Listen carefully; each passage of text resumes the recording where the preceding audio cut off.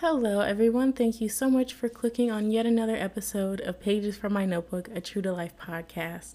On this episode of the Stan account, we're going to be recapping, reviewing episode 4 of The Falcon and the Winter Soldier, which I'm calling Where Do We Go From Here? Because how do you recover from this ending? Like, Bootleg Steve, it's a wrap for you. Done. Finished. Pack it up. Before I go off on him, because y'all know how I feel about that man. We don't like him. Get ready to go over the episode and keep on listening. Previously on The Falcon and the Winter Soldier, Bootleg Steve and his little friend Lamar have basically flopped. They failed at what they were sent there to do because nobody's touching Steve Rogers, and that's on period. One of them says, let's bet on someone who has a better hand, aka let's bite off what Sam and them are doing because obviously they know more than us because they're the superior duo. Anyway, Sam tells us that Carly has been providing food and medicine to people in the camps instead of just turning everyone into super soldiers, which was her goal. And so she's creating loyalty and a following. So the Flag Smashers' mission is greater than just this singular group that's traveling around causing chaos and being messy. And also at the end of episode 3, we were left on a cliffhanger where Bucky is confronted by a member of the Dora Milaje from Wakanda, and they've come for their things. They've come to collect the white man that committed atrocities against their great nation. And that's where they left us. So episode 4 opens in Wakanda 6 years ago. We're in the forest and we see Bucky and the member of the Dora Milaje, whose name is Io. They're in this forest. There's all these fires going on. And we know from Infinity War and Endgame that Bucky was chilling in Wakanda. He was getting the help that he needed, a new arm, looking sexy in the black and gold. You know, he was getting beefed up, learning how to cornrow and herding the goats in the fields. But he was there for the greater purpose, which was deprogramming all of the Hydra assassin things within his brain and getting to be free and the person he was meant to be and discovering who that is. So we see them in this like freeing ritual. Bucky has his struggle wig on. It has been washed in a while. It's a little stringy. There's some heat damage. So he's going through it when he has the longer hair. So in this ritual, we have Io. She starts to say Bucky's trigger words that were his as the Winter Soldier. But before this, Bucky is saying, I'm not sure this is going to work. I don't want to hurt anybody. And Io's like, I won't let you hurt anyone. So we can assume that this is part of his healing process that they've been working on over his time in Wakanda. So Io starts saying Bucky's trigger words, and it's giving very much therapy session. Black women are just good at everything, and especially Black women therapists. There's nothing like it, and I feel like this is exactly what Bucky needed. I wish we would have like footage or a short or something of Bucky's time in Wakanda, because I feel like that would help us more. I know we're picking up where we left off with everything in therapy and whatnot, but I want to know what the time in Wakanda was like and how he gets back to starting therapy and his real life. But here Sebastian is coming for his Emmy, because look at this man's face. In his role, he does crying and emotion very, very well. And we see that here because Bucky is hearing these words that for 80 years have been commands for him to murder innocent people and commit all of these atrocities.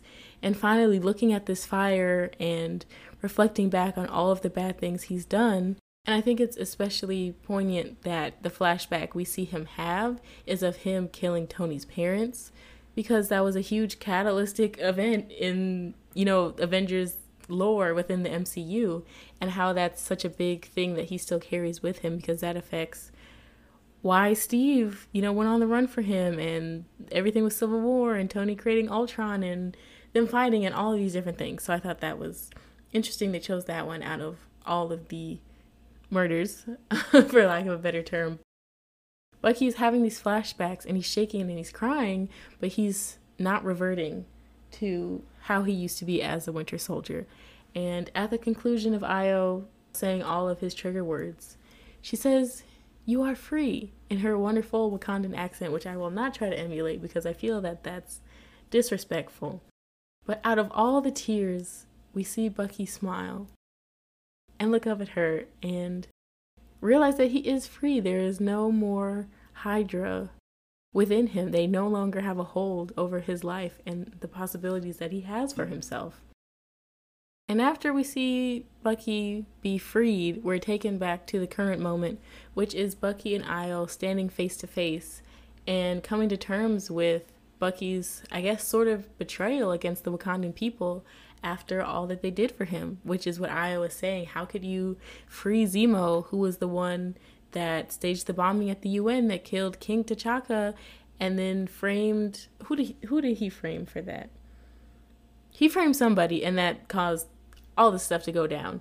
But they're like, how could you, after all of the time and resources that we put into deprogramming you? And of course, through all that time, they had to develop some sort of friendly or familial relationship. Bucky with not only Io and Shuri, but so many Wakandan people, and why he's known as the White Wolf.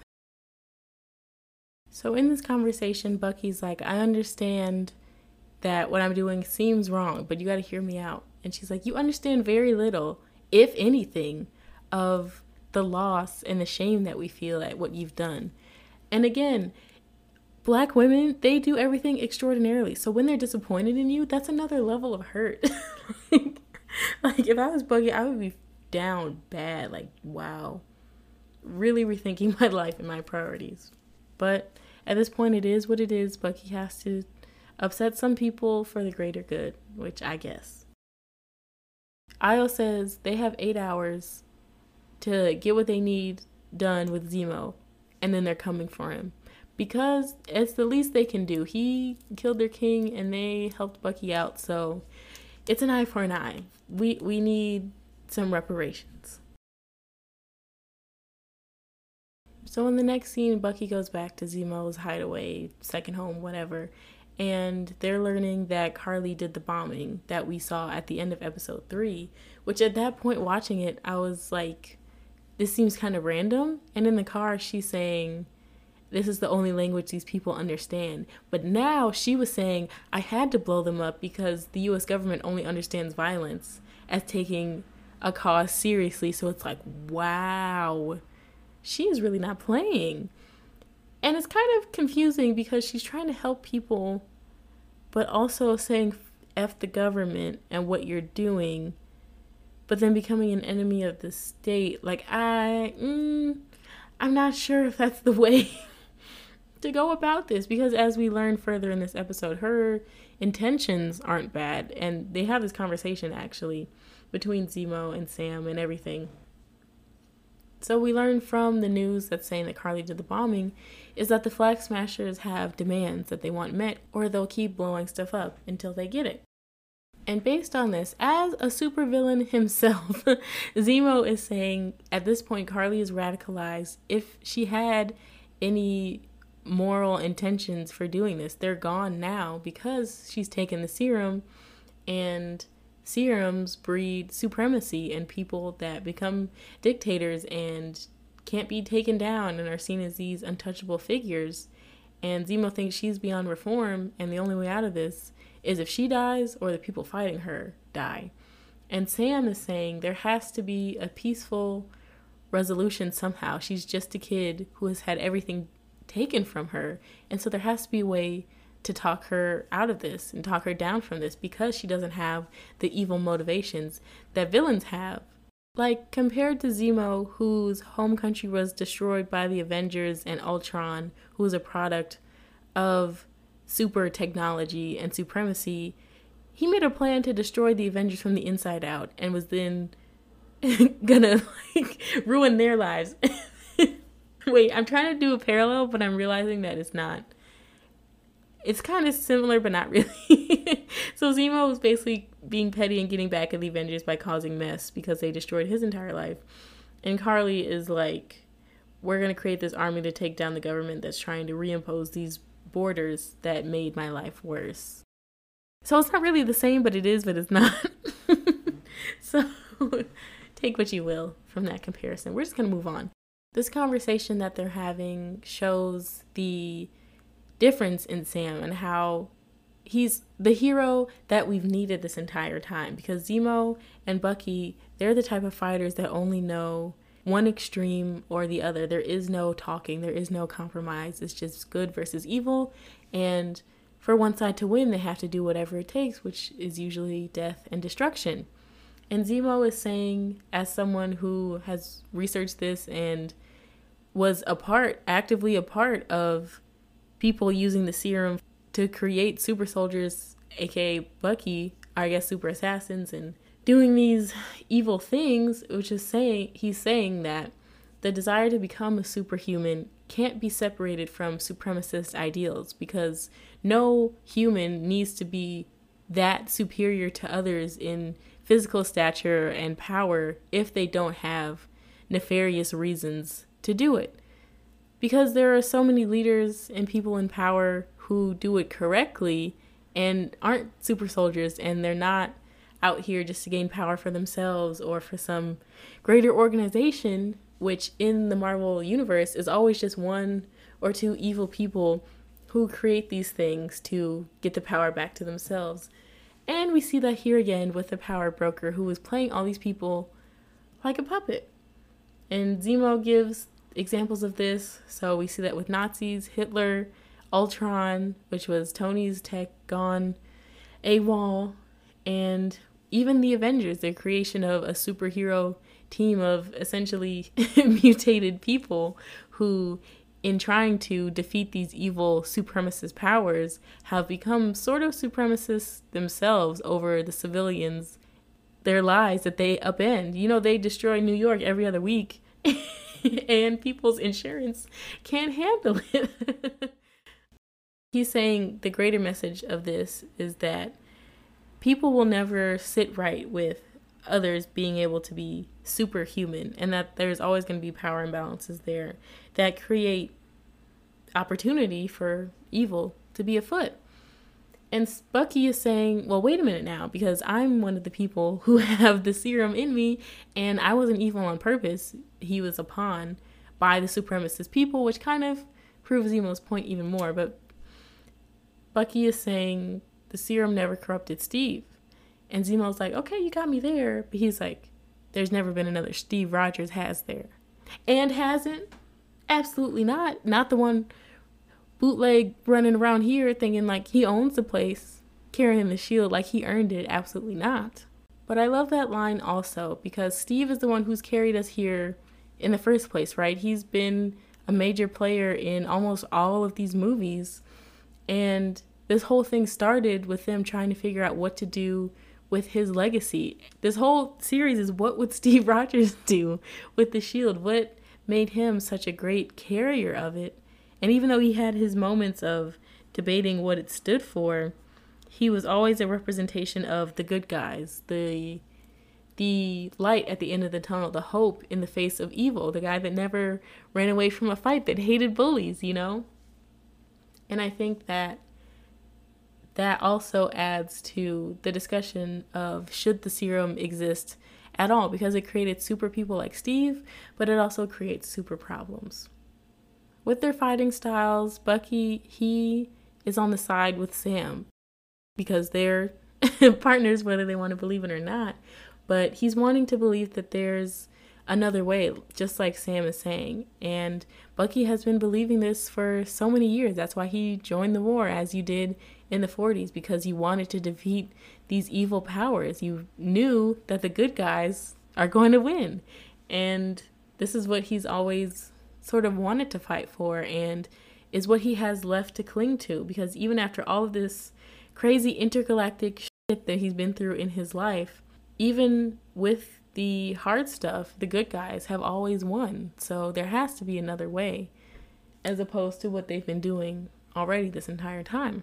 We have Sam, who is trying to rationalize the situation and look at Carly as a person, which we don't usually do with our villains, because they're basically beyond repair by the time that we get to them. There's some moments, you know, villains always have their evil speeches with their origin story and moments of humanity, But with Carly, we see that more. I think the show could have given a little more time to develop their humanity, because it is sort of just like, these are people that were displaced and they got into some hard times and they had to start dealing in illegal stuff. But it seems like our villains could have been anybody. And the character of Carly and the Flag Smashers are just sort of like any people. They're not like Zemo, who had a direct correlation with what the Avengers did, and that's why he became a villain. That might also help the character, because it is showing that in a larger context, the government is doing these things that affect everyday people, and they don't think about it. They're just thinking about the powers at hand, the money, whatever. And so Sam, he's a people person. He was saying, well, it's canon that he was a therapist for veterans. And so he has the experience of getting to know who a person is, why they're doing what they're doing, and how their trauma has affected them. And Carly is a young girl who is very clearly traumatized by the loss of everything she's ever known, even before the snap. So having all of this stuff happen it makes sense. It is an origin story, but again, it's not unique to her. Towards the end of the scene, they're trying to figure out how to get to Carly so they can try Sam's method to talk to her. And they learn from Nagel that the matriarch of their GRC camp, Danya, has passed away, so they know that her funeral is taking place. And this is where the Black Riders get their hand clasps, because Sam is like, yeah, well, my TT passed away. And all the Caucasians are like, you're what? And Sam's like, my aunt. It just warms my heart, my little Negro heart, to hear our references like this.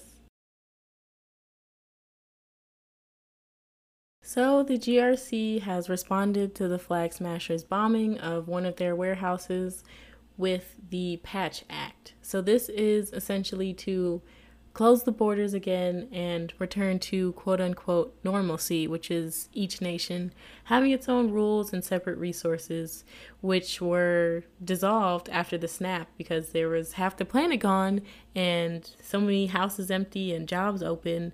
So all the borders were opened and everybody was going wherever they needed to get whatever they needed.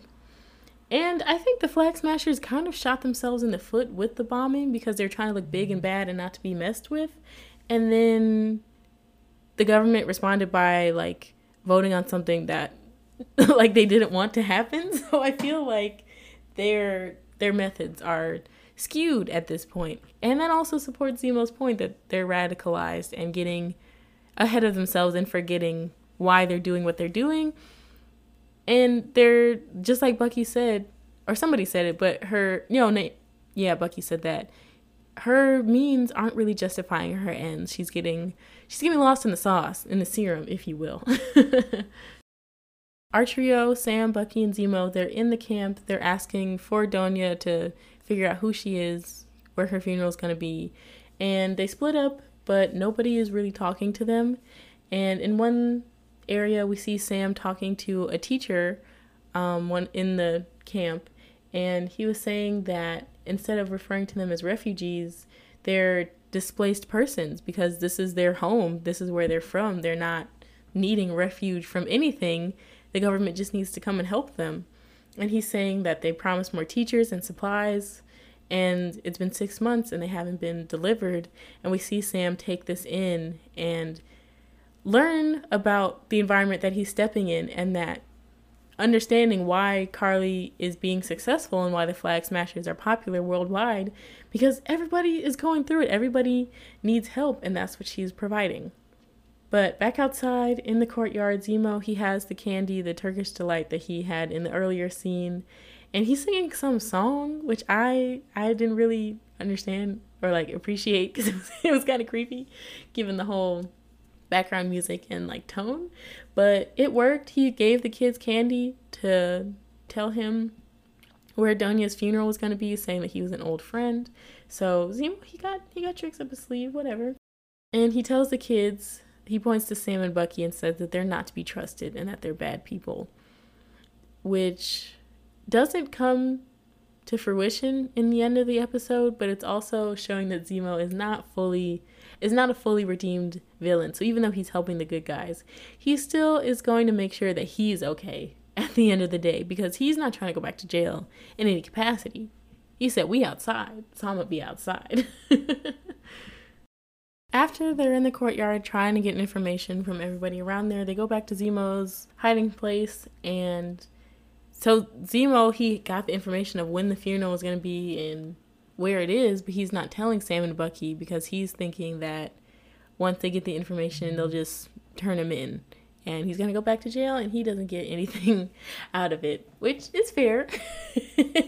Not an unreasonable assumption. He's saying, yeah, right, I'm not going to tell you. And Bucky is like, excuse me? And Zemo had a cup of tea. Bucky takes it, throws it across the room. Very dramatic. I'm assuming that was expensive, and somebody's going to have to clean that up. Meanwhile, Sam calls Sharon for backup because she has all the connections. And he did obviously promise her a pardon if she helped him out. So with all of her art dealer, quote-unquote, money, she has eyes on Bootleg Steve and them and helps them out in the remainder of the episode. So now we learn that Carly is basically who everyone is going after because she's the only known person who has a supply of the serum left, and Nagel is dead, so he can't recreate it. The power broker needs it for their purposes, and so everyone is trying to get at Carly and get at each other to try and get this serum back and into the right hands, but we don't really know who the right hands are or why the serum needs to exist from Zemo's point of view because it's leading to all this turmoil.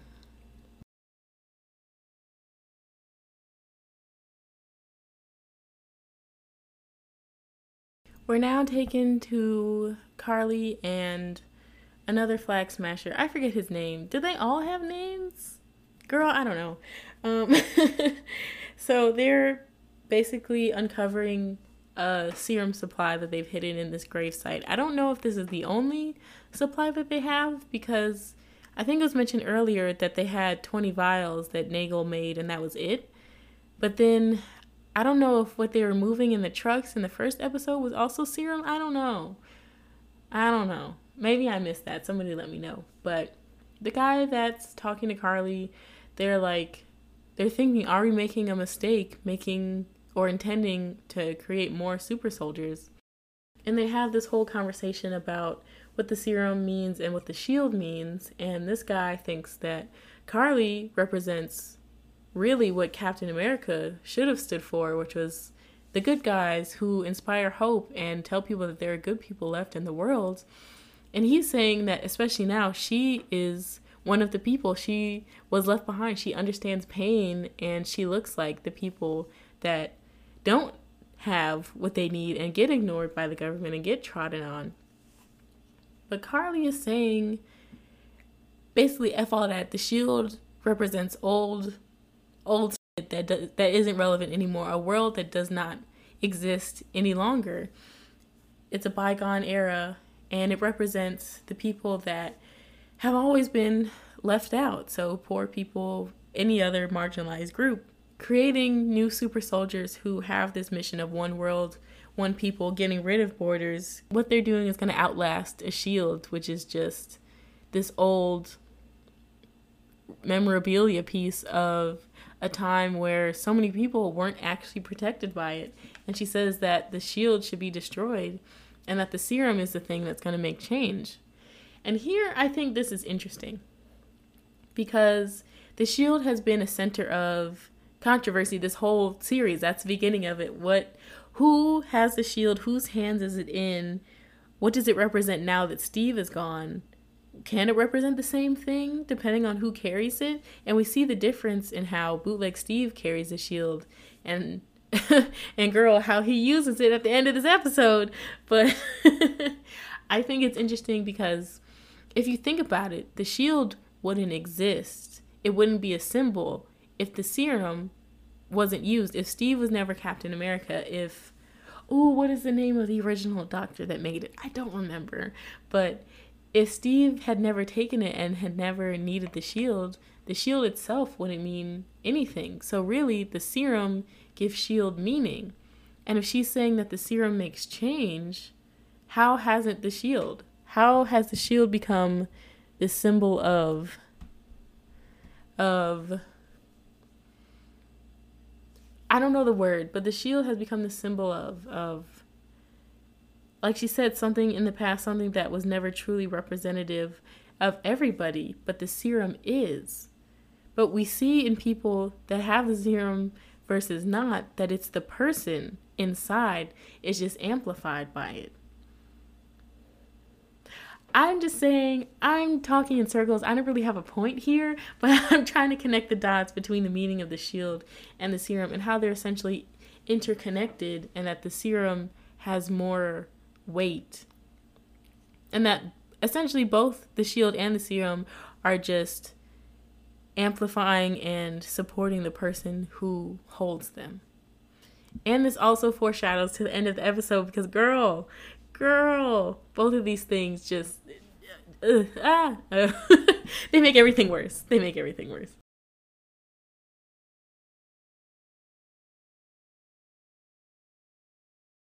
So in the next scene, everyone is heading to Donya's funeral, and Bootleg Steve and his little friend roll up on Sam, Bucky, and Zemo. And of course, in Bootleg Steve fashion, he running in like he paid bills, like he owns something, and he's just yelling at them. It's like, okay, you can't keep us in the dark anymore. We have to work together. Shut up. Just admit that you couldn't catch her on your own, so now you need help, and you just mad because everybody knows that you don't deserve the shield, and nobody's trying to help you. Child, anyway, but Bootleg Steve is like, you can't keep us in the dark. You have to let us know because we're all fighting for the same cause. But not even really fully truly, because Bootleg Steve is trying to be just this heroic figure without actually having the morals that a hero should maintain, especially one to the caliber of Steve Rogers, who he's trying to emulate so badly. And here it's just besties versus besties fighting about working together.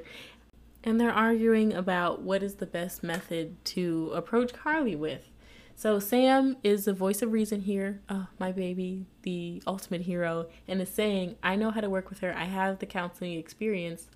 I can do this. I work with veterans. And Bootleg Steve before this is saying, you can't go in there alone because she's armed and dangerous, which is, again, proving her point that the government doesn't care about people. Because while they are dangerous, yes, if they thought about them as people who just needed help, they wouldn't have had to turn to these violent means, which are a bit dramatic and unnecessary. But for the purpose of our show, we need to have villains who do bad things. And so Sam is saying, if I go in alone, I can talk to her and come out of this peacefully. And Bootleg Steve is saying, but if you go in alone and she's dangerous, then you die. And then Sam is saying, but if we go in it with a bunch of people, then more civilians get hurt. And when Sam says that he has counseling experience dealing with veterans and people with trauma, we zoom in on Bootleg Steve's little friend, Lamar, who looks down. And we learn later in the episode, I think it might have been touched on before, but that they were both in Afghanistan, I think, together, and they had been through some really traumatizing stuff. And so Lamar is saying, he's right, we gotta go with Sam's plan. I said, come on, black people. All right, Lamar, you're redeeming yourself to me, because you're not like Bootleg Steve. Even though you don't stand up to him, he did good in this moment. But also here, it's just funny to me that Bootleg Steve is just walking with the shield all out, like the Flag Smashers can't see them and like plan something if they went in all hot and crazy. Like he's not thinking. The cognitive, it's not clicking. They're just walking around with it, no plan, just trying to act like he big and bad. But anyway, so they get to the area where the funeral is being held, and Sam goes in and he's watching it from like above, and Bootleg Steve handcuffs Zemo to this door safe thing. And it's big ACAB energy. That's all I'm going to say about that. In the scene at Donya's funeral, we see everybody in the camp gather around her. I'm not sure what like cultural significance that is of her being covered with the sheet and the flowers and the candles, kind of like Snow White, but it serves the purpose. Everyone's cool with it. So Carly is speaking, and she's talking about her entire life. She's never known any family besides Doña, who took her in and fed her and loved her. And this is another humanizing moment for our villain. But at this point, it's kind of, I don't know, it's kind of too late because she's already bombed a bunch of people in like the name of trying to help. But like we understand it, but it's not right. It's not right, and it's not okay. Word to Whitney. But so as Carly's giving her speech about never knowing love and family until Doña, who took care of most people in the camp, which is like Sam was saying with his TT, she was like the auntie, the grandma who took care of everybody. She looks up and sees Sam from the balcony, and she's basically saying that Doña brought us all together, people from all over the place, and that our struggles are what make us alike, and that's what unite us and bring us together, and to not forget that we've all been through this shared experience, so we have this connection and this bond that other people can't really understand, and we have to fight and protect each other. So after everyone clears out from the funeral, Sam comes down to talk to Carly, and I just love Anthony Mackie for the obvious reasons, but here in his characterization, he just seems, he's so instantly like warm and friendly, and I just know he smells good. Y'all know, just black man, just chef's kiss. But just his aura in this scene was very calming, and we see him put his counselor understanding hat on, and he's saying to Carly, you know, I understand loss. I know what you've been through. I understand feeling like the outsider, being the opposite of what America and these countries' ideals stand for. Hello, what he's been grappling with learning about Isaiah and carrying the shield itself, and why he gave it up in the first place. The weight of being a black man representing America, a country that has never, ever from before its inception thought of black people as even human, you know, worthy of protection. So he's understanding all of these different things and losing things and fighting for these causes, and you sort of lose sight of the original purpose. And Carly is saying, well, at this point I have to do what I have to do. I have to kill who I have to kill. And Sam is saying, well, she's saying I have to kill who I have to kill to make the world better. And Sam is saying, if you're killing people, it's not better, it's just different. And she's like, you got me there. And she says, you're either hopelessly optimistic or naive. And Sam's like, no, just experienced, and providing her another option from this. But as our villain, she's seen too much, she's done too much, and sacrificed so much. She's never really had anything. So now to sacrifice other people, it's really nothing because they've taken from her. So why not take from them? And outside of the scene where Sam is doing well and talking to her, and they're having this good heart-to-heart, Bootleg Steve is out here pacing and twitching and like just angry that he's not the one saving the day. And he's about to mess it all up and barge in there, pacing with the shield, saying we need to go in and arrest her or whatever. And Bucky is like, you don't want to do that, big fella. You got a little too much dip on your chip. Let's back it up. Let's put something down. Let's take some deep breaths. Let's chill out. And Bootleg Steve gets his manipulative face on with his little helmet thing, and he's saying, if something goes left and Sam is killed by Carly or the other Flag Smashers, do you want to have his blood on your hands if things go wrong? And Bootleg Steve don't care about Bucky or his feelings or what happens to Sam even, but they're both soldiers, and they both know what it's like to go through shit and see your partner down.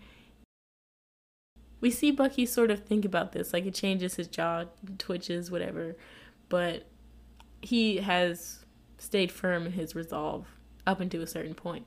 So we go back in, and Sam and Carly are talking about how the corporations are the ones who are prolonging this and trying to separate people again and not helping them And she's saying fighting to end corporations and borders, which is what this whole thing is about. She's like, killing some people, they're just little roadblocks, just gotta roll right over them, that's fine. And Sam is like, well, let's think about it now. All right, if we're killing people and your goal is to help people, what is the difference? And here we have Carly's like morality around killing people, because she's like, these people are evil and in my way, so they deserve to die. But Sam is like, everyone is worthy of reform. But she's like, I don't know about that. And she wants to create more super soldiers to help her cause, which I'm not really sure like how that's working, because she's just been distributing supplies and stuff. So why does everyone need to be super? Because y'all just be like jumping really high. That part I don't really understand. I guess it goes back to that idea of supremacy, by creating these people who are unique in this way and have this thing in their veins that makes them better, that they have more power over the systems that have historically had power over them. And Carly is saying this to Sam. It's like, why are you fighting me, who's trying to help you, who's fighting against the people that want to take things away from you? And we see that back in the first 2 episodes where Sam was at the bank with Sarah, and they're not trying to have it, even though Sam didn't exist and there was no way he could get money to help the business. It's just these examples of this country not really fighting for him. And she's trying to appeal to him and be like, can't you see where I'm coming from? And Sam agrees and says, I agree with your fight, but not the way you're fighting it. And here we almost have it. We see Carly, like, in her eyes, it starts to click and she sees it. And then Bootleg Steve done fucked up the thing in my funky Dineva voice. He comes barging in. You're under arrest. Carly Morgenthau, you're under arrest. We've had enough time to talk here, bro. No, they have not. He literally just got to the... He literally was so close. She could have, maybe they had another few hours, got some food. We could have came to a resolution, but no, Bootleg Steve wanted to come in with his cop energy and try and save the day because he's been feeling inadequate his whole life. And he comes and fucks up the thing. So Carly is like, nah, I'm not going out like this. She thinks Sam betrayed her, trying to get close to her and then waiting for his friends to come in. And it's just, ugh. You fucked up the thing. Oh my gosh.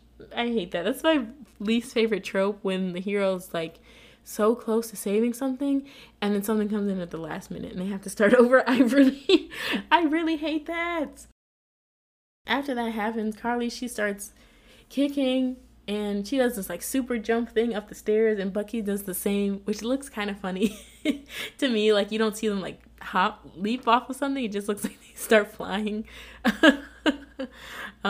Maybe that's just special effects. I don't know. Disney got the budget, or maybe it's just me thinking that. But Bucky follows Carly. Zemo disappears. Sam is trying to find everybody, and everybody is kung fu fighting in their various scenes, trying to run around. And Carly goes into this room. She's in hiding. And out of the shadows is Zemo with that thing on him. He shoots her in the stomach, I think, or like the side. She flips over a table. The pack with the serum in it just falls down. Which, why was it in a room unprotected, unguarded? That didn't make sense. I guess it worked for the plot development. So the serum rolls on the ground. Zemo is still shooting at her, where she's like, no. He's actively shooting at her, saying, shut the hell up.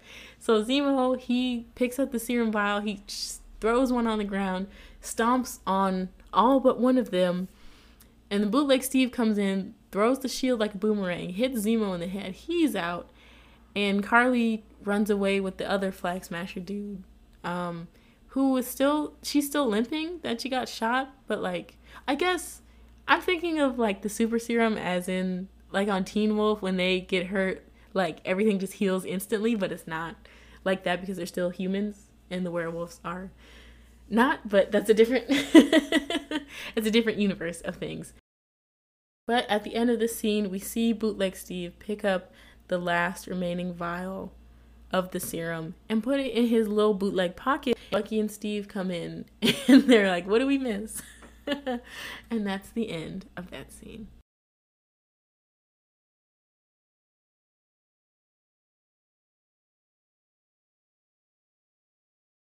Oh my gosh, it feels like these episodes are so long because they are, but they're so short because they leave you on a cliffhanger. But we're still going in episode 4. So Carly and the other Flag Smashers have gone to this balcony, and at this point everybody has gone home because Zemo got knocked the fuck out. Carly got shot. So at this point nobody is really trying to fight anymore. And she's saying that they waited too long to do what they were trying to do with the serum, I guess. Which, again, why? They only had 20 vials of it, so were they gonna, like, give, like, pieces, like, bits of it to different people, or, like, choose 20 people to join them? Or, like, try and figure out how to remake it? I don't know. Maybe I missed it. I'm confused.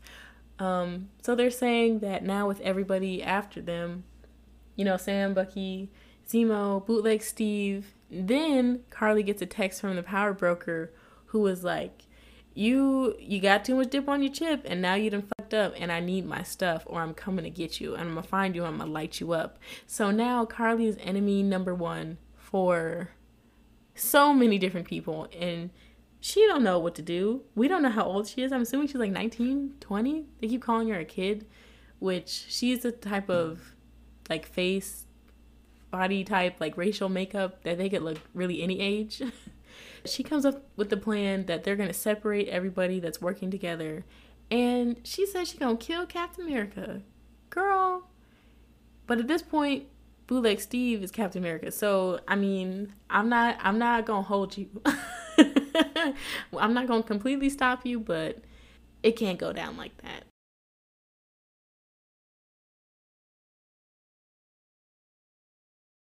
So once again, everybody is back at Zemo's crib. He's on the couch with, I can only imagine the headache he has from getting knocked upside the head with the shield.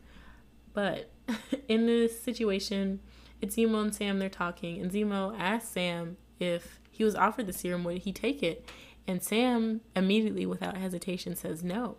And with all the talk about serum and supremacy and super soldiers and things, and with everything Sam has seen, him and his refusal to take the serum really amplifies the conversation that we're having here. And what Zemo is saying is that the creation and perpetuation of the serum is supremacy. People with supremacist ideals are going to be more inclined to take advantage of that power to get what they want. And we see Sam refuse it because he's the hero that we've been waiting for. Maybe not the one that we deserve, but the one that we need and that everybody needs. And again, Zemo is saying that Carly and them and the Flag Smashers are beyond repair, reform, and that they want to become gods, just like every other villain who has been chasing the serum wants to do. And he's saying that super soldiers can't be allowed to exist. And Sam is like, isn't that how gods talk? Debating on who deserves to be alive, who deserves to have the ability to succeed and control over others. And Zemo's like, you got me there? You did. And Sam is saying blood isn't always the solution. Which again, this is my Captain America. That's what Steve would do. Let me not go off at this point in time. But Bucky enters and he's like, there's something's not right about, oh, what is his name? Walker. I've been calling him Bootleg Steve so long, I forgot his real name. He's like, something's not right about him. And they're both like, no shit. Bucky goes, you shouldn't have given him the shield. Steve definitely didn't. Which is like, ooh, sick burn, bro. So even though at the beginning of episode 1 or 2, where they had their therapy session, Bucky is still not understanding why Sam gave up the shield, and this is still a point of contention for him, even though they've agreed to fight this fight for this long.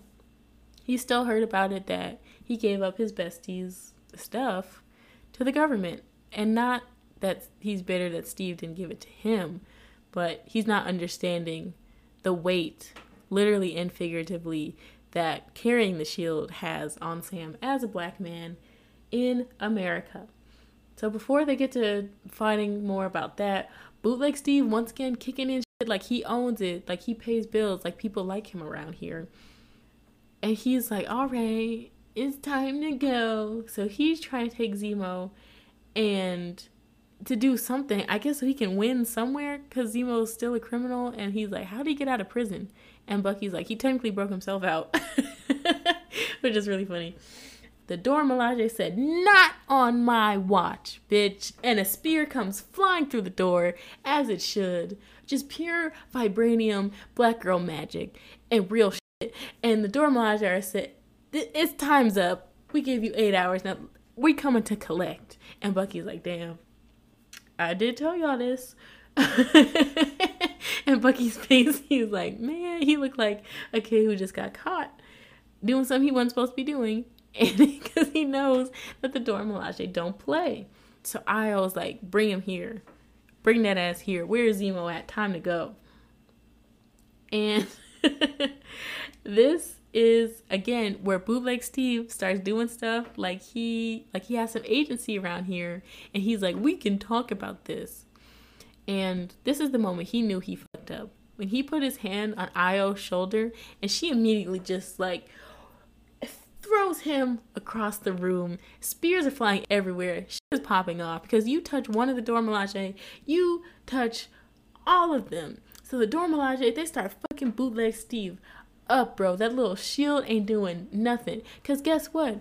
We created that shit too. It's all vibranium around this bitch, and we got all of it. So Bootleg Steve is getting fucked up. Everybody's on the side watching. World star. Bucky is being petty. And they all start to jump in eventually because Sam is like, you gonna do something about this? Because they need Zemo, obviously, and the Dora Milaje want Zemo, which is rightful because, you know, he killed their king and everything. And they start to fight because the Dora Milaje, they are going to follow orders to the end. So everybody can get the smoke. Everybody's getting fucked up. And during this commotion, Zemo slips into the bathroom and he locks the doors. He's out of here. Everybody's fighting, kung fu fighting, flipping. And one of the Dora Milaje, they throw the spear. It like stabs through the shield. And Bootleg Steve's like, and she rips it away from him, or like he falls to the ground, and she just flips it up like it's nothing. And what? What are you gonna do about it? Nothing. Exactly. But shortly before this happens, we see Io and Bucky going face to face because he's like, let's talk about this. And she does this finger move, and Bucky's arm, his metal arm that was created by the Wakandans, falls off. There is like this fail-safe like deactivation technology, and Bucky's face, him not knowing that they could do that, is like, what? And she says something in Wakandan, and his name is basically like, and you better not try me again, ho. Bet you won't.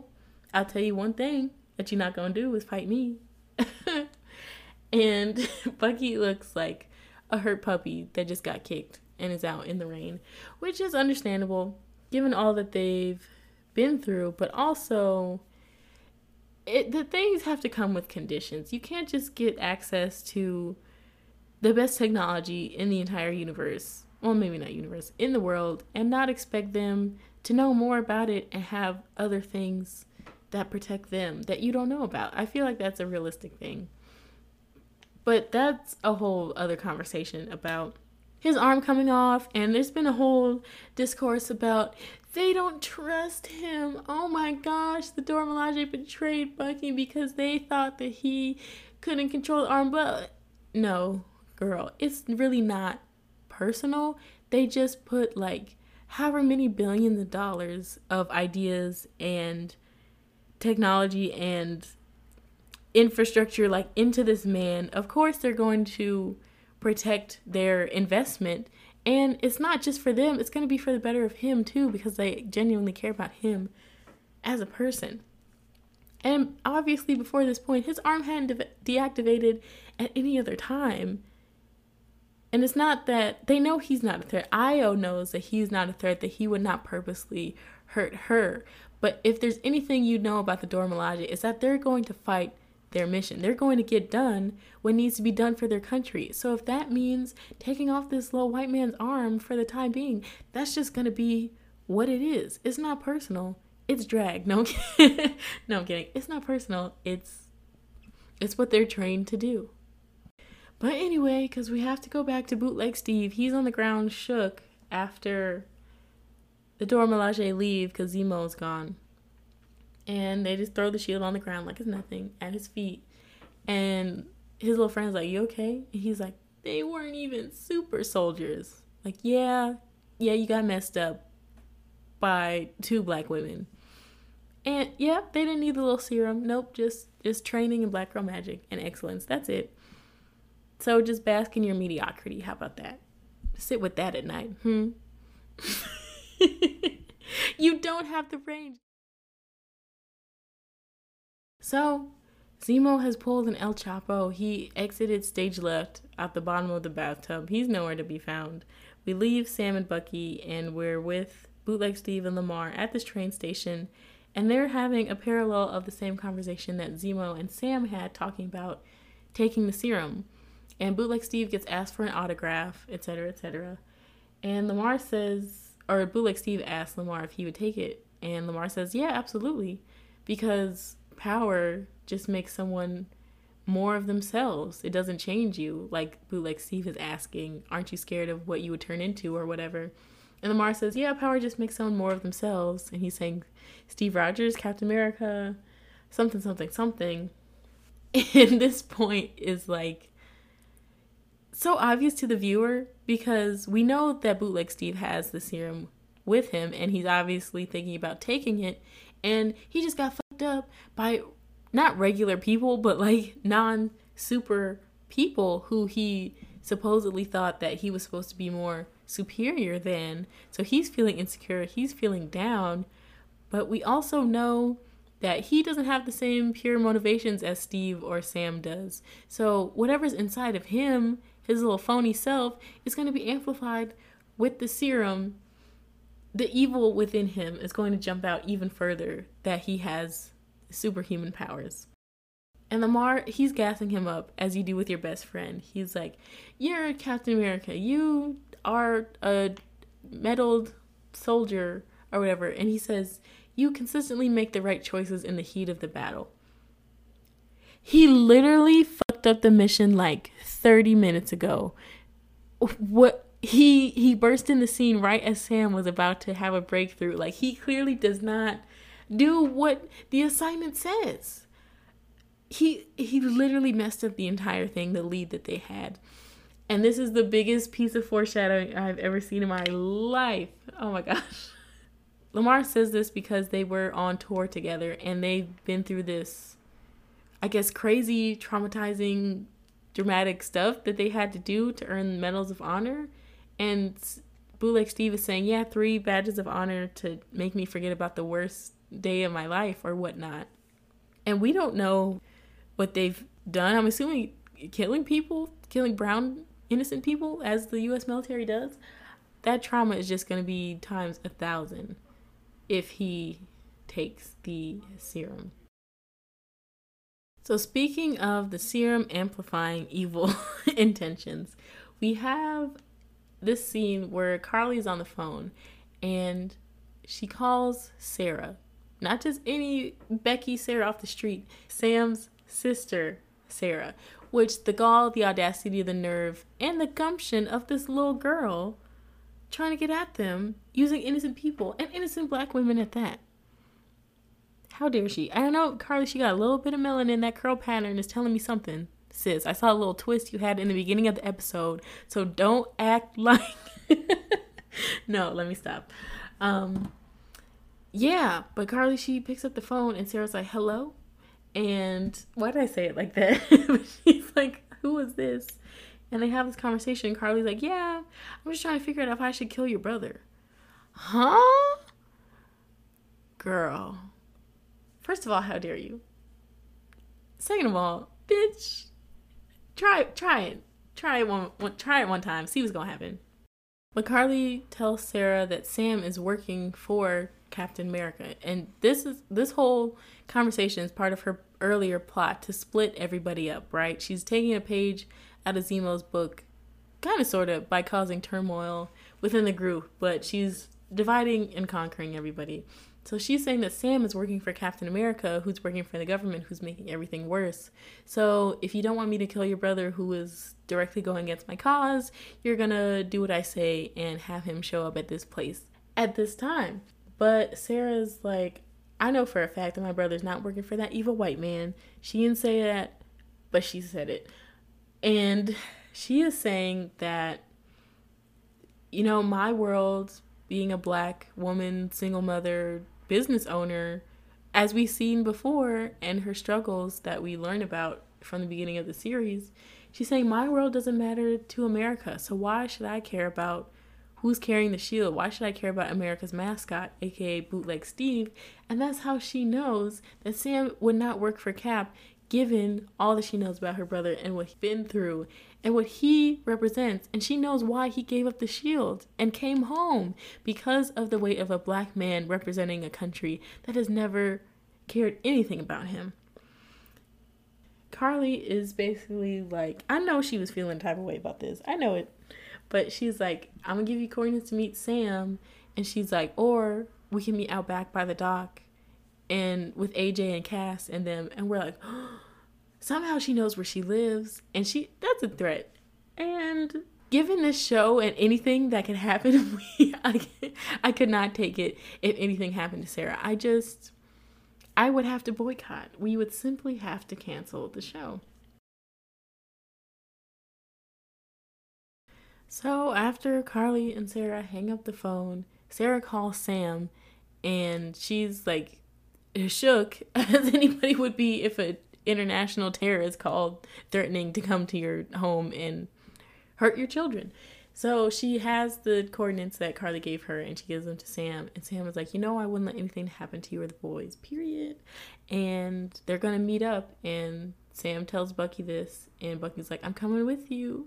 Period, bestie. I told you, Bucky, he's a ride or die. He jumped out of a plane with no parachute, just a vibranium arm for that man. You cannot tell me that they're not best friends. You can't tell me that. Maybe they don't realize it, but we know. So in my notes, I try to keep the episode by scenes. At this point, I think I got to like 11 or 12 and it all started blending together. So this is just basically from the phone call onward. They meet up at the spot. They're about to fight after school, 3 p.m. by the flagpole. Bring some Vaseline and some hair ties because we're about to get it cracking. And, well, before that happens, Carly just wants to talk, allegedly.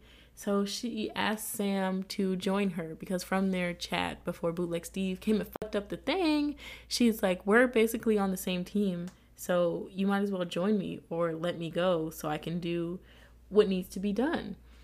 And meanwhile, Sharon, back in Madripoor with her little iPad, is tracking Bootleg Steve and them, and she sees them moving in this other warehouse because they're kind of rogue. So at this point, we have to get ahead of them because we don't know what they're doing and if that's going to mess up the plan. Before this, Carly is saying, I don't want to kill you because if I killed you, it would be meaningless. And here we have her trying to like rationalize about who she's murdering, but it's not clicking because you're still killing people in the name. You're making people martyrs that did not choose to die for your cause. And I think that's not how that works. Like, you have to be the one to sacrifice yourself. Girl, I don't know. But everybody runs because Bootleg Steve is somewhere else. And there's fighting in the meanwhile. But Sam was like, I'll send you the Addy. Just keep going. And they're fighting off people. So we see, once we get to this other warehouse place, that Lamar was captured by the Flag Smashers. They're beating him up, knock him out. Bootleg Steve is coming in to save his bestie. And Bootleg Steve is going to ride for his man. I'm going to give him that. That I will. I'm not going to parallel that it's the same level as Steve literally creating a civil war to go to bat for Bucky. I'm not going to give him all that, but I will say that he goes hard for his man, and I have to respect that. So Bootleg Steve is trying to save Lamar from the Flag Smashers. Again, everybody's kung fu fighting. Bucky comes in, he kicks a dude through the door, and he tells him to stay there, which obviously he's like not conscious. So that was funny. Everybody's fighting. We're in this room, I don't know, girl, some abandoned building, and there's knives. Everybody's kicking, everybody's flying. The Flag Smashers are doing their thing. Everybody's getting fucked up. These fight scenes, they're coming for blood. Everybody is just off the wall, knucking and bucking and ready to fight. As we saw in episode 3, the energy is still there. And the fighting comes to a halt when Carly superhuman kicks Lamar in the chest. He flies across the room and has the hardest impact I've seen against this pillar. His net, I think I'm getting ahead of myself, but basically he hits this pillar and he hits the ground, and it's lights out for him. I think the force from the kick killed him, and then him hitting the pillar was just like extra. But his like neck snaps forward kind of, and like he's out of it, and everybody's like, oh shit. Like when you play fighting and you take it too far, you actually hurt somebody. But I mean, they were hurting each other, you know what I mean. And Carly's like, ooh. Everybody else is like, ooh. And the Flag Smashers run away, and Bootleg Steve is like, Lamar, and he realizes he's gone, and Steve and Bucky look at each other like, uh-oh. And I think here is where Carly is realizing firsthand what she's doing, because she literally murdered somebody in cold blood directly, not just from the bombing like she was doing. And she was saying earlier about how I don't want to kill people who it wouldn't mean anything. But this is what Sam is saying. If you're killing people to try and get to your ends and make the world quote unquote better, it's not. You're still killing people. You're still being just as bad as the people that you're trying to fight. And we see that the way her face drops and she sort of pauses before they all start running. But this is where the beginning of the end for Bootleg Steve. it pops off. So he's chasing after them, and the one guy who we see Carly talking to in the cemetery in the prior scene is the unlucky one that Bootleg Steve just so happened to catch up with, and that didn't have a mask on. Girl, I don't know. So he throws the trash can, and Bootleg Steve, sorry, I forgot who I was talking about. Bootleg Steve like hits it with the shield, and he corners the guy. He throws the shield at him, and he like trips and falls, and he does it again. And the guy is like, I didn't do it. Or no, Steve is like, where is she? Talking about Carly. And then he starts to hit the guy, and he's like, I didn't do it. So Bootleg Steve is looking for Carly. I assume in the battle, like nobody saw directly who killed him. But I think when everybody paused, like everybody else knew Carly did it, but maybe not Bootleg Steve because he was holding Lamar's lifeless body. I don't know, girl. But I was not ready for this. Bootleg Steve takes the shield and is just brutally butchering this man in broad daylight. I don't know if he like hit the neck or the chest or like I think if he decapitated him, that would be a little much. But we don't see exactly what happens, just the guy's bloodied hand fall lifeless on the steps. And as Bootleg Steve is killing this man in broad daylight in this plaza, all of these people are recording him and forming this circle, and he doesn't stop, and he doesn't realize. And Steve, why do I keep talking about Steve? Bootleg Steve, while he's murdering someone, Bucky and Sam run up and see the crowd and look around and look at each other like, uh-oh, this is bad. Captain America is murdering a man with the shield in broad daylight, and it's being recorded and being posted on the internet. And the final scene, Bootleg Steve looks up and he looks around at all of the people recording him, and he picks up the shield, which is just caked with this man's blood, and the episode ends. Girl, what? What? How dare you leave us like this? Oh, wow. Wow. This episode was a whirlwind. So much happened and yet not enough. Give us the resolution. Where do we go from here? Captain America literally just murdered somebody. Somebody not completely innocent, but innocent from killing Lamar, which I guess is speaking to what America does and sort of what the Flag Smashers are fighting against. But it's like, damn, he really went X Games mode with no remorse, no second thought. And it's just so ironic how Lamar was saying you consistently make the right choices in the heat of battle. He made the wrong choice again at the worst possible moment in time. Things that he could do.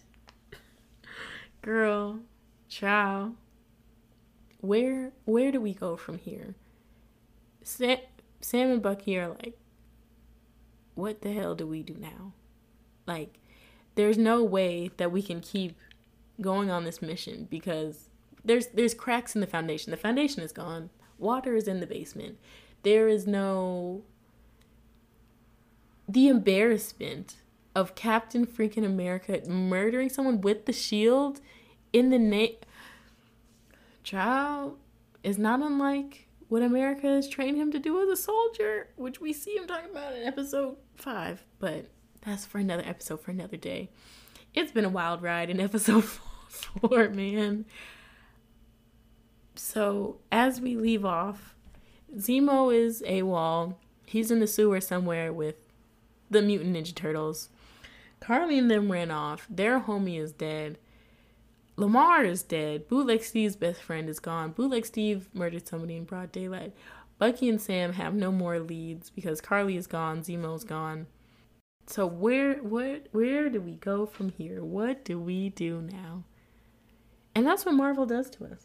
And that's the evilness of these being weekly episodes, because we have to wait 7 whole days to learn what happens next to our favorite characters. I just